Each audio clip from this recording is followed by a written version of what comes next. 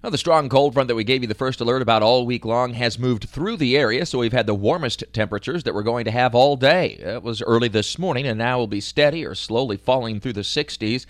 Bands of light rain and showers will continue to move to the south and east, diminishing to mostly just a drizzle for a while this afternoon. Then a second disturbance moving across the area will produce some more light rain late this afternoon and into this evening.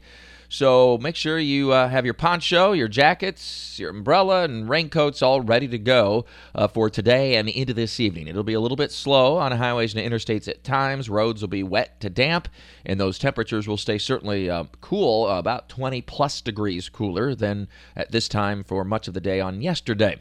And then as we get into your weekend, that disturbance moves away later tonight, so the rain ends, but the clouds will hang tough into early tomorrow morning. You'll wake up to, in most spots, a gray and chilly start to your Saturday. Not particularly pretty. However, we'll see clearing as we go through the day, and a brightening of the sky will help get those temperatures into the mid-60s in the afternoon, but a gusty northeasterly breeze will certainly make it feel cooler than it actually is, and particularly chilly at our beaches.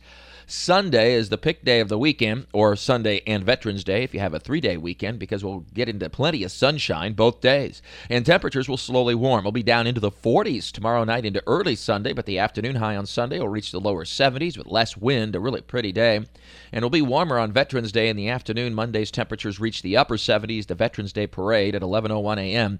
will be partly sunny with temperatures around 70, warming into the 70s through the noon hour. So to repeat once again, we'll see bands of showers and light rain gradually diminish for a while today before some more light rain moves in later this afternoon into this evening and overnight. Rainfall amounts will not be great, but certainly will make it damp and at times wet for any plans or travel through the day today and into this evening. For the fair, gates open at 3 p.m. It'll be cloudy, temperatures in the 60s. A little drizzle or light rain will continue into this evening as temperatures slowly drop into the upper 50s.